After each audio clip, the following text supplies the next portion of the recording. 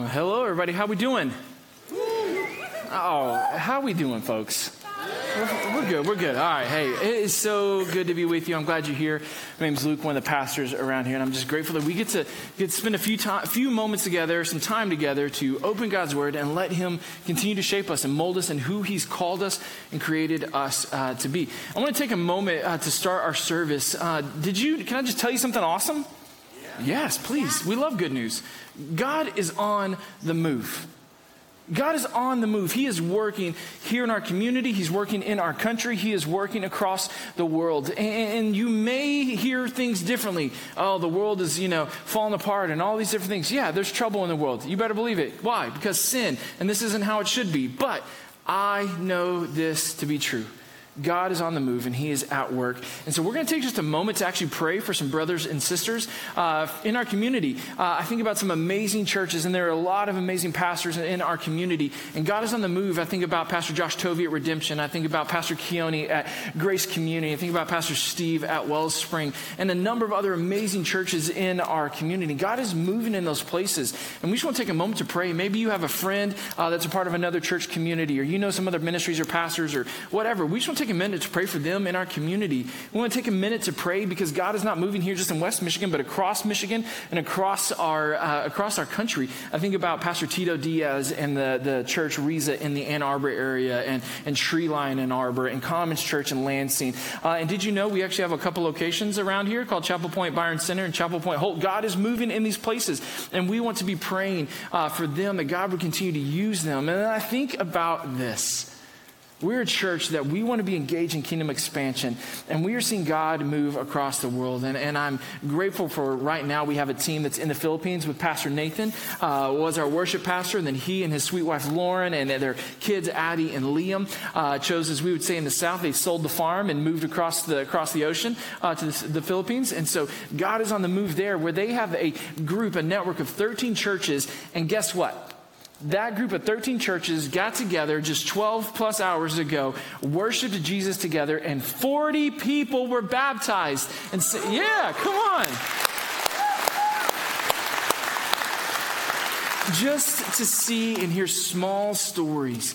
God moves in the small things and in the big things. And you see some of these folks that were baptized. I mean, like, how awesome is that in a river in the Philippines? God is moving. God is moving, and He wants to continue to work in and through us and through His church. And so I want to just invite us to take a few moments as a church before we dive into the Word of God, and we ask God to do some work in us. And that's what I love when we approach the Scriptures together. It's to let God do what only He can do in us. But we want to take a moment to be mindful and praying for churches in our community, across our country, and across the world. So will you join me in a few moments of prayer? And I'm inviting you to actively pray and participate with me as we pray. Pray and call out to God on behalf of some other churches that you may know, because God is on the move. And so, God, we thank you God, we just thank you for you. That you are a God who does not stop. You're not a God who sits back and is on autopilot. But God, you are a God who is active and moving, and you are leading and guiding, and you're continuing to draw lost, broken, sinful people back to you through the work of Jesus Christ on the cross. And so, God, I'm simply just giving you praise and thanks, God, for Redemption Church and for Grace and for Wellspring, God, and for all the churches in West Michigan. God, I'm praying, Holy Spirit, that you would do a work in them. God, continue to change and transform lives as the name of Jesus is lifted high. God, I pray for Pastor Tim and Pastor Michael in New England and in New York, God, that you would just show up with our brothers and sisters there as we just walk hand in hand in life with those churches, God, for Tito and Molly, God, at Riza, God, would you just bless them, God? Would you let them see, God, all the hard work is worth it, God, because you are on the move. And God, for what happened in the Philippines, God, we simply just say praise you and thank you that you are God who is still in the work of saving and redeeming people. So God, this testimony of 40 new brothers and sisters saying, I am a follower of Jesus and I will live differently. I will follow Jesus. I realize that I was in need of a Savior, and they are making that bold proclamation. That made this bold proclamation today. God, we give you thanks. So God, would you do what only you can do? Work in these next few moments as we open your word and we ask you, Jesus, to be lifted high. lifted high, God, because it is for your glory that we gather and it's for your glory that we live. And we pray this in the mighty name of Jesus. And everybody said, amen. Amen. I don't know if you've been around church for a while, if you're new to church, why do people say amen at the end of prayers? And this may be like old hat for some of you, but for some of you it may not be. The word amen simply means so be it. And what we just engaged in was a spiritual thing together, that we're not just listening to somebody talk, but we are calling out to God, and spirit is crying out to God. Deep cries out to deep is one way to think about it that we've seen in the scriptures, that we just engage in something. And so there's this collective unified moment. And when we say amen, it's us agreeing in faith together. So be these things, God. Would these things come to pass? And so just if you are ever wondered why, there you go. That's what amen means. But I want to encourage you. This may be, I know, can I just be nice for a minute for you guys? And I want you to hear it nicely. Agreed? I'm being nice. You guys are nice Northerners.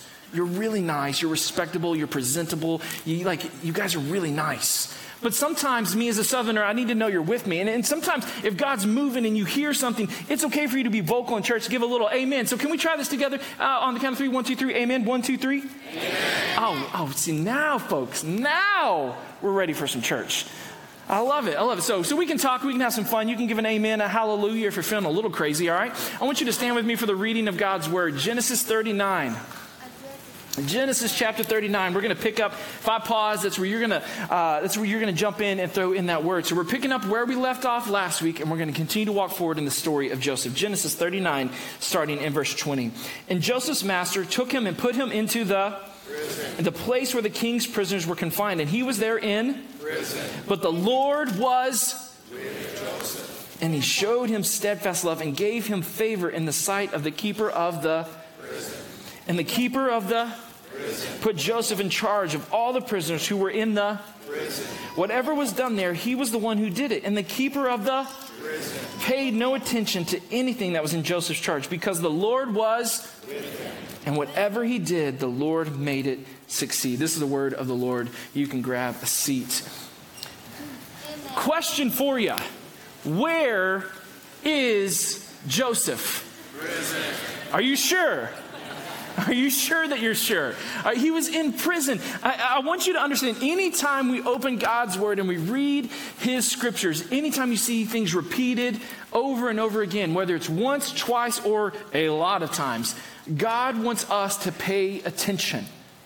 So that would be a really clunky sentence for many of us to write, like repetition much. Your Grammarly account would say, remove these words, say it differently. And so we need to lean in for a moment and say, what's going on here? Why is this highlighted so much? Because Joseph is in prison and he's in a place that he shouldn't be. He is in a place of despair, discouragement, somewhere that he shouldn't be, or we would think he shouldn't be, because it's not what we would want if we were in his shoes, right? None of us want to go to prison. It's not a place that you want to hang out. Even if you're playing Monopoly, you're trying to quickly get past that square, are you not? You don't want to be in prison, but it's highlighting this for us, because what else did you see in that passage? There's 2 times that it said that the Lord was with him. So we're getting this contrast between he's where? He's in prison. He's not where he wants to be. And the Lord is repeated over and over again. 4 times throughout the chapter 39, the Lord was with him. And so we want to be reminded. I want us to kind of piggyback last week's message and this week, that the Lord is with you. The Lord is with you. We have to be reminded that this great truth of the scriptures is so foundational for us as followers of Jesus, that the Lord is with you.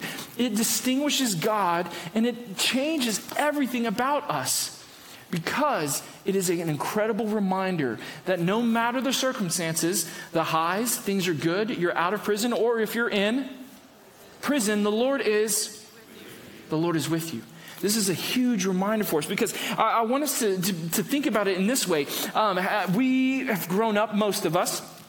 I'm going to put myself in the middle age bracket. We've grown up in a day and age where instant gratification, and we solve problems instantly. I grew up in the day and age of Saved by the Bell and Fresh Prince of Bel-Air, right? That there's a problem that happens in the episode, and within 28 minutes it's solved, right? And if it's a little big issue, like when the Saved by the Bell kids had a drug issue, it was a 2-episode problem that they had to solve, right? To be continued, dun, dun, dun. And then it's solved in a matter of weeks. This is a driver for us, even if we don't think about it. It's this undercurrent. We expect problems to be solved like that. But no matter the timeline, no matter the situation, our foundation, as seen in the scriptures, is that the Lord is with us. The Lord is with us. So I want to wrap this for us. Joseph's story, we could read this in a matter of chapters. 37 to 50 is the whole totality of his story. And that's barely even like a podcast episode. If we were just going to listen to it from front, read it from front end to the back end, it would be done like that. But I want us to be reminded, look at this with me, that Joseph was 17. You'll see it on the screens. You can take some notes with it. Joseph, he was 17 when his brothers threw him into a pit because of the dream, the word that God had given him, that one day the sheaves are going to bow down and the stars are going to bow down. This telling that Joseph's family is going to bow to him as a leader. He was 17, and because of that, he was thrown into the pit. And from that moment, at the age of 17, he was enslaved for another 11 years in Potiphar's house. 11 years. Do I have any 10, 11, 12-year-olds in the room? You raise your hands. That's a long life, right, sister? That's a lot of time right there. 11 years.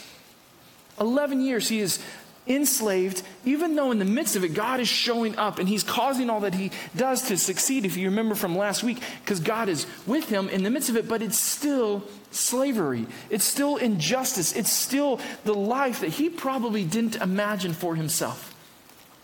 And we find up and we pick up today that he is thrown into prison, and it's going to be 2 more years of hardship. 2 more years. Now, I'm not real great at math, but 11 plus 2 is what? 13 from the back, a strong, hearty 13. I like it. 13 years of hate from his brothers and Potiphar's wife and Potiphar and everything else that may have happened that's not recorded in the scriptures. Lies. His brothers lied to his dad, told him that he was dead. Could you imagine someone in your family giving up hope on you? And his dad did. Lies. Lies from Potiphar's wife that caused him to be thrown into prison. Abuse from Potiphar and Potiphar's wife, being enslaved and slandered and then thrown into prison, and neglect, put in the prison and forgotten. 13 years of disappointment. 13 years of discouragement. And I want us to think about that in light of this incredible truth that the Lord is with us. The Lord is with us. And I don't know where you are on your journey. I don't know what's going on in all of your stories. Sometimes it's going to mean the long game. It's going to mean you're going to have to stay faithful, leaning into who God is, even though your heart and your mind and your body may be crying out for an answer. We are going to play the long game because God is at work. And I can tell you this because I know what happens in a couple chapters, and we'll get there. God does fulfill his promises, even if it takes decades. Because why? The God that we serve is with us, and he is faithful. And so I want us to continue in this passage. Read with me in Genesis chapter 40. With that as an understanding, kind of wrapping around that this is not a momentary affliction. This is not a momentary problem, but it is one that is going to take years to making. We're going to get a kind of a new snapshot of what's happening with Joseph in prison. So Genesis 40, starting in verse 1, read along with me. Sometime after this, the cupbearer of the king of Egypt and his baker committed an offense against their lord, the king of Egypt. And Pharaoh was angry with his 2 officers, the chief cupbearer and the chief baker, and he put them into custody of the house of the captain of the guard in prison where Joseph was confined. And the captain of the guard appointed Joseph to be with them, and he attended them. Again, notice, even in prison, he's being forced to be some type of slave to attend to them. And they continue for some time in custody. 2 just quick random things I just want to throw at you.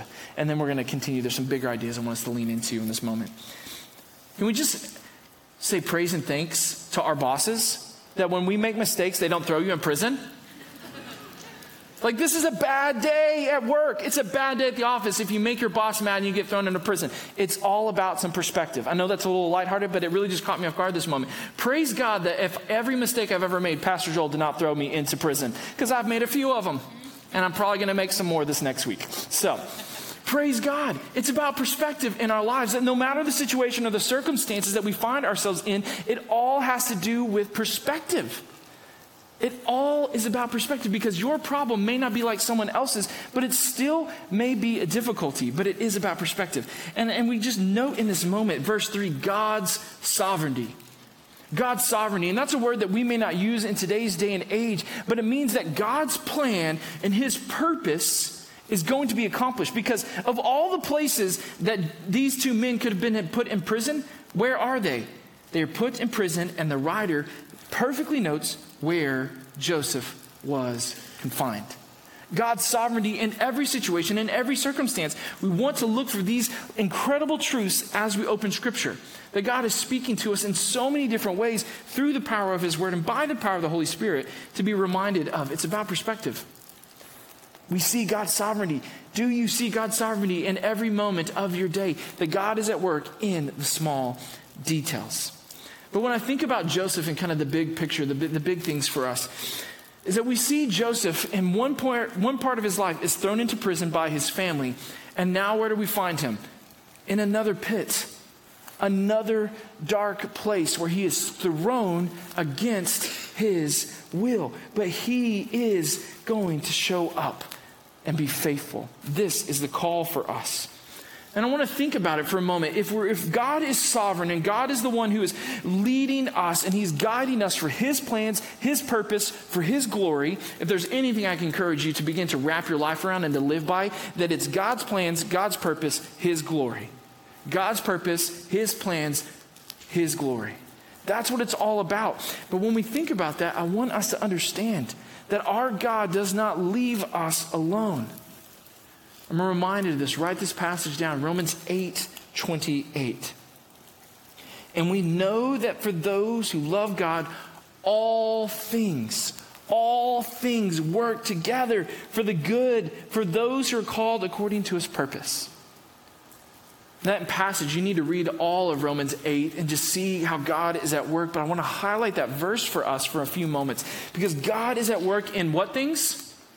All things, not just some things, not just big things, not just hard things, not just easy things, not just little things. God is at work in all things, working them together, meaning he is knitting it together. He is writing a story that is for good. It is for good for those who are called according to his purpose. So it's God's plan, God's purpose, his glory, and our good.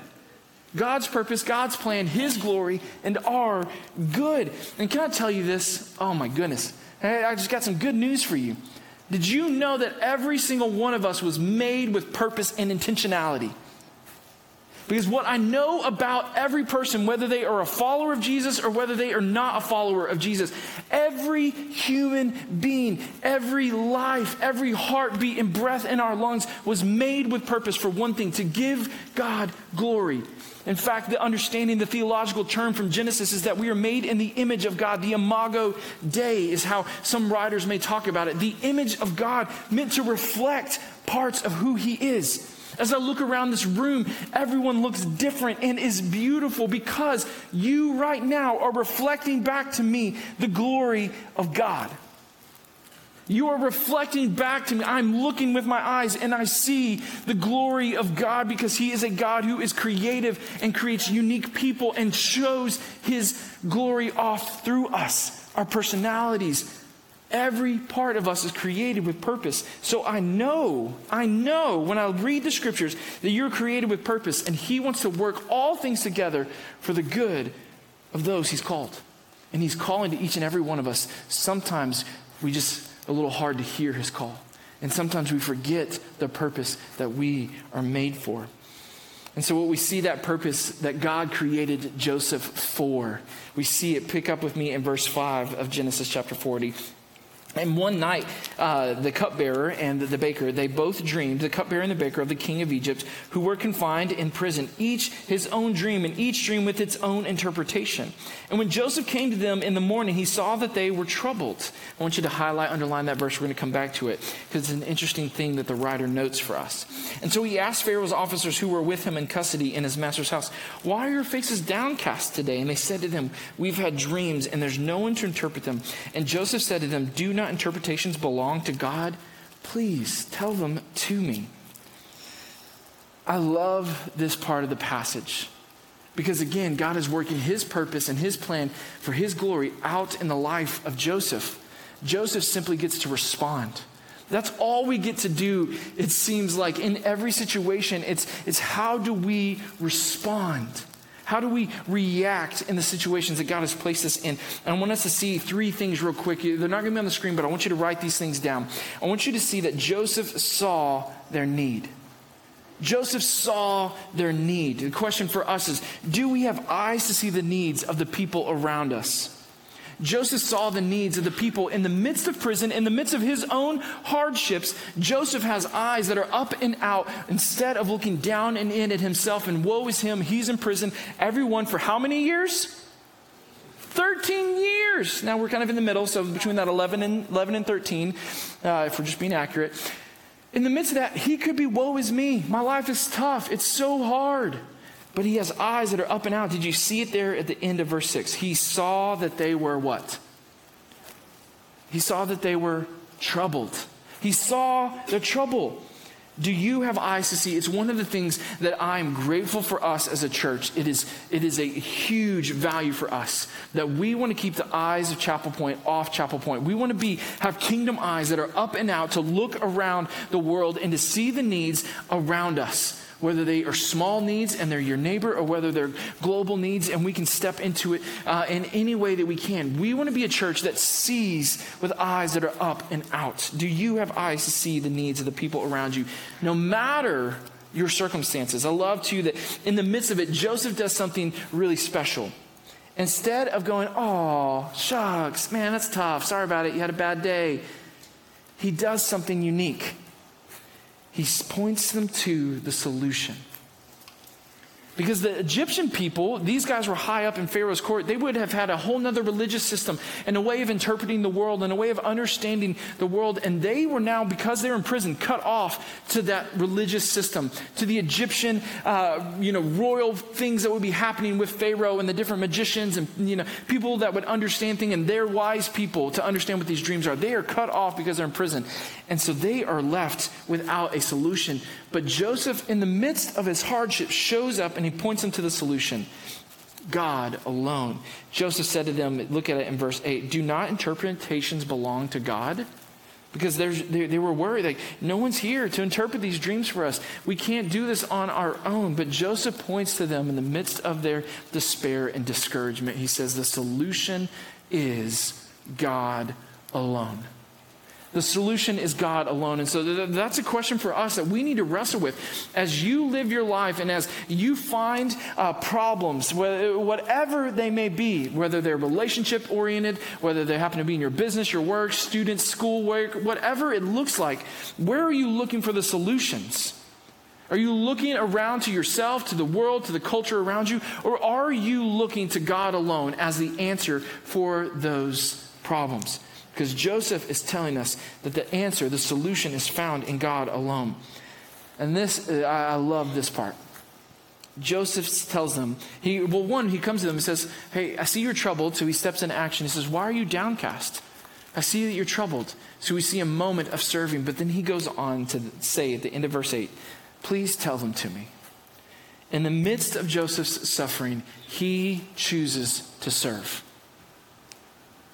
He chooses to serve.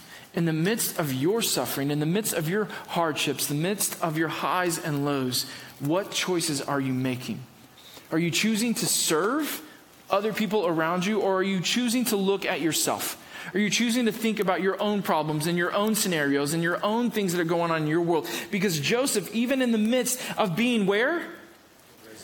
in prison, chooses to see other people's problems and to step in, pointing them to God alone, and then saying, God, I am here to be your conduit to serve these men however you want to do it.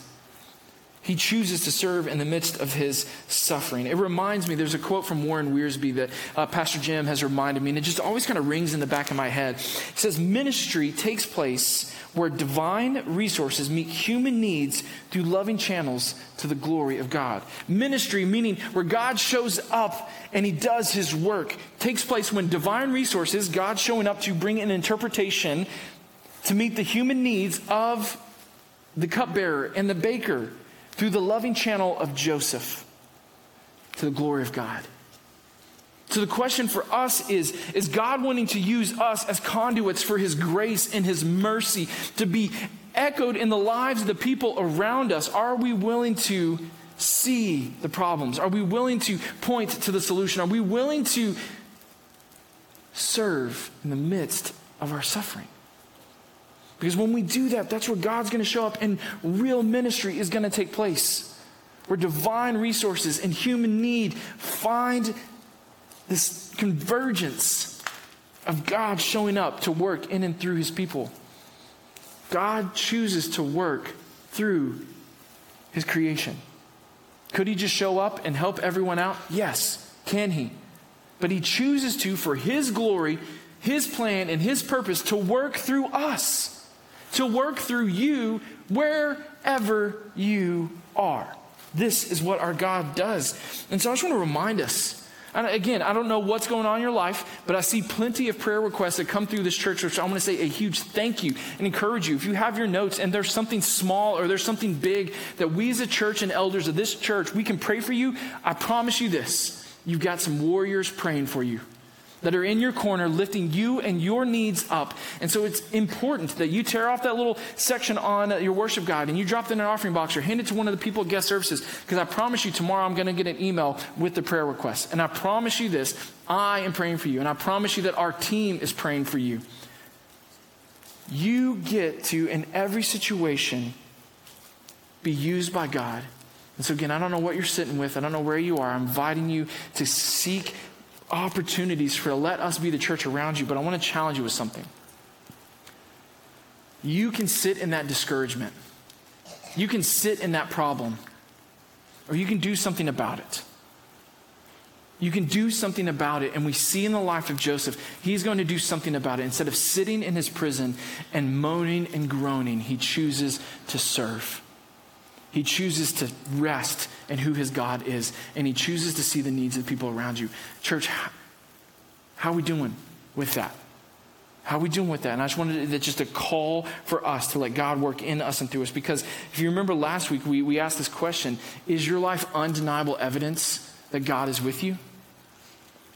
I want to provide an answer to that question. A steady and serving life is proof that you're walking with God. A steady and serving life is proof and evidence that you're walking with God. It reminds me of what James writes in his letter in the New Testament in chapter 1. He says, faith without works is dead.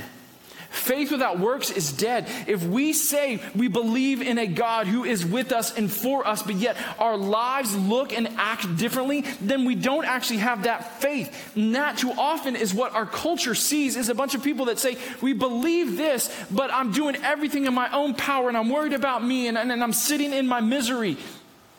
But we have a God who is with us. And so in the midst of your suffering and in the midst of your struggles, the question for us is, how are you living out your faith? Because a steady and serving life is proof that you are walking with God. It shows that your faith is legitimate. It's proof. It's evidence. So what steps are you taking? And it reminds me, I want you to write this verse down, Matthew 20, verse 28. Jesus is talking with some of his disciples, and they're actually having a conversation about who's the greatest among us. And they get lost in this conversation because they're trying to make it about themselves. But Jesus himself tells us in Matthew 20, verse 28, even as the Son of Man came not to be served, but to serve, and to give his life as a ransom for many. Jesus is not only the way, the truth, and the life, that we have a relationship with God the Father. He's the model of what our life is to look like. We are being conformed, shaped into who Jesus has called us and created us to be, and it looks a whole lot like Jesus. Why? Because we reflect the glory of God, the image of God. We are meant to do that. And so he's saying, he's modeling it for us. I came not to be served, but to what? To serve. To give his life as a ransom for many. Did you know that our life has been called to be given away? Your life has been called and made for his purpose, his glory, and for your good to be given away. Your life is meant to be given away. And we just can't overstate that this is God himself. Jesus the Christ, the second person in the Trinity, God, and somehow in this mystery, fully man, shows up in time and space, and he tells us this is what it's all about, to lay down your life, and he models it for us. So I want to kind of move through this passage as we get to these dreams of the cupbearer and the baker. So the chief cupbearer in verse 9 told his dream to Joseph and said to him, in my dream there's a vine before me, and on the vine there were 3 branches. And as soon as it budded, it blossoms shot forth, and the clusters ripened into grapes, and Pharaoh's cup was in my hand. And I took the grapes, and I pressed them into Pharaoh's cup, and I placed the cup in Pharaoh's hand. And then Joseph said to him, this is its interpretation. The 3 branches are going to be 3 days, and in 3 days Pharaoh will lift your head and restore you to your office, and you shall place Pharaoh's cup in his hand as formerly when you were his cupbearer. I want you to notice with me verses 14 and 15. Only remember me, Joseph tells him, when it is well with you, and please do this kindness to mention me to Pharaoh, and so to get me out of his house. For I was indeed stolen out of the land of the Hebrews, and here also I have done nothing that they should put me into the pit. It's a good news that the cupbearer gets. The interpretation is, hey, it's 3 days. It's a little bit of a problem. You're not where you want to be, but one day you're going to be restored. But I want you to notice Joseph. It seems like there's a little bit of a chink in his armor. And everything else that we've seen in the scriptures that has happened with Joseph, he's silent. We don't know what's going on, that inner monologue that he's having. We don't understand his feelings because the writer doesn't make it known to us. But I think it's a significant thing for us to see that Joseph now is speaking out in the midst of prison. After how many years? 13. I mean, like a long time. Like, it is not good. He's been silent. He's enduring. He has patience. He has long suffering. But we see a moment, and he's not saying anything that seems like out of character. He's not saying, God's not with him. It's just a moment of, here's the reality of my situation. But I think it's one thing for us to note, because he's saying, hey, will you please, he's throwing out a lifeline to someone that he knows is not walking with God. And he's throwing out a lifeline to someone that is just showing up before him. And it's a reminder for us, a reminder for every single one of us. Where are we finding our help? Where are we actually looking and putting our trust into that? And I wonder if in that moment, this is just Luke Bilberry, I'm wondering if in that moment he had a glimpse of going, oh, this is it. This is my only chance to get out of here.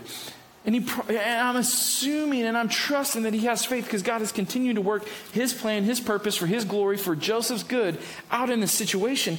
But I wonder if he got excited. Please remember me. Show me this kindness. Mention me to Pharaoh.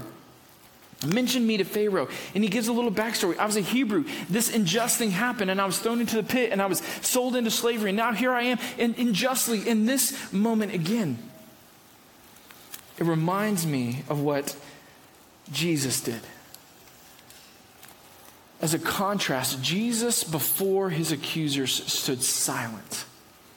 And it was even prophesied in Isaiah that like a lamb silent, he would be led to the slaughter in order to make peace between us and God. That going to the cross, Jesus has this silence. He's not bucking against it, and he's not saying, you guys are acting unjustly, but he's enduring the suffering as he goes to the cross. And so I want to ask you this question. Is your hope in the hands of man, or is it in the hands of an almighty God? Again, it's okay. It is good to talk about things that are going on in our lives, but ultimately I want to remind us of that foundation. Who is with you? God is with you. Where is your help? It reminds me in Psalm 121, write that verse down. I lift my eyes up to the hills. Where does my help come from? My help comes from the Lord who made heaven and earth. The God who made everything, the psalmist reminds us, is where our help comes from. Where does my help come from? My help comes from the Lord. And I think that is just a reminder, God's scripture highlighting a moment where Joseph finally speaks to help us think, where is our help coming from? Because what we're going to find in this next part of the verse, look with me, verse 20. On the third day, again, the baker gets bad news, and we're just going to skip past bad news because we don't like bad news. Does anybody like bad news? No. So the baker's not going to, one's good, one's bad. We're about to find out. All right, so verse 20, here we go. On the third day, which was Pharaoh's birthday, he made a feast for all his servants and lifted up the head of the chief cupbearer and the chief baker, meaning he brought them out of prison among his servants. And he restored the chief cupbearer, yay, to his position, and he placed the cup in Pharaoh's hand. This is good news. But he hanged the chief baker as Joseph had interpreted in the dreams. So one gets a good interpretation of the dream. One gets this negative. But I want you to notice something. Yet the chief cupbearer, who is blessed by God through the suffering service of Joseph, did not remember Joseph, but forgot him. Forgot him. Can I just wrap our minds around something for a moment? In this life, you will face discouragement. In this life, you will face hardships. In this life, you will face dark days. And here's why I know this, is because in the beginning, God created everything in Genesis 1, and he said, it is good. He said, it's good. His creation is good. And yet, why do so many of us right now look around the world and hear stories of fear and have worry and anxiety and brokenness, and we experience hardships in our marriages and our friendships, and we experience death, and we experience loss. We are fired from our jobs, or things don't go the way that we planned. Why do these things happen? Because Genesis 3 tells us that sin shows up and it ruins everything. Sin shows up and breaks our relationship with God the Father. It ruins our walk with him that was meant to be intimate and special and significant. And yet sin rips us apart from the life we were meant to live with the God who is with us. We are no longer able to be with God because the sin that is in us, it ruins everything. That's where it begins to break apart. And then it ripples into our relationships. Adam and Eve, they begin to point fingers and blame.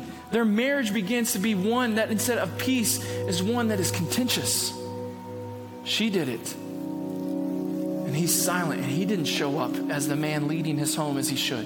It ripples into their first children, Cain and Abel, where brother kills brother. Sin breaks our relationship with one another. We see the brokenness and sin in our world. In fact, Romans tells us that all creation is yearning for things to be made whole again, because we experience war and famine and hurricanes and tornadoes and all sorts of stuff that probably wasn't like it was supposed to be. That's my understanding as I look at the scriptures. And sin also breaks us internally with ourselves. Confused, worry, fear, anxiety, depression, all sorts of stuff that we may not fully understand, but we feel something inside of us isn't right. Sin ruins everything. You will face discouragement and despair. The question is how are we going to passionately respond? As transformed followers of Jesus, that is the call. How will we passionately respond? You're going to face hardships. You're going to face trials. You're going to face struggles. How are you going to respond, my friends? And so I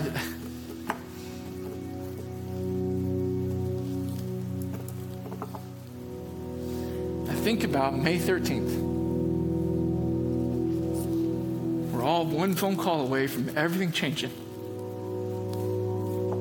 The day that my dad unexpectedly passed away. And I'm careful to tell this story because it's like a passion point for me. And I don't want it's not about me, but I want to give a testimony to the truths that are found in the scriptures, that our God is a God who is with us. Yes. I grieve the loss of my dad. I miss him. I miss Mike too. I miss him. It doesn't make sense. There's literally no answer. No answer for why this random thing happened where he lost his life. But I do not grieve as one without hope. My hope is in the Lord. My hope is in the Lord because we serve a God who came not to be served, but a God who came to serve. We serve a God who is for us, and we serve a God who is with us, a God who moved heaven and earth, if you will, removing sin by dying on the cross for us so that things can be made right. So that things can be put back together. Our relationship with God, with one another, with the world, and with ourselves. God is on the move. God is working. God is changing lives.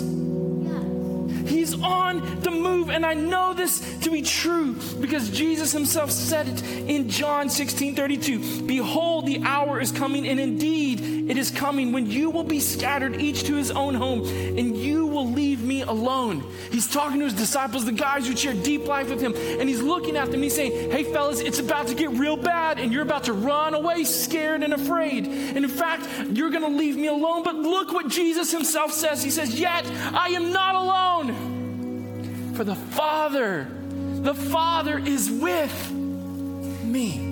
The Father is with me, and I have said these things to you, even in the midst of his being left alone, knowing what's about to happen and going to the cross. Even in that moment, Jesus is still serving, and he's talking to his disciples. He said, I've said these things to you. Guys who are about to run away, scared, and deny me, and be afraid of all the things, I'm saying them to you that in me, in Jesus Christ, the King of Kings, you may have peace. In the world, you will have tribulation. You will face hardships. You will face discouragement. You will face trials. You will face tribulation. But take heart. Take heart. I have overcome the world.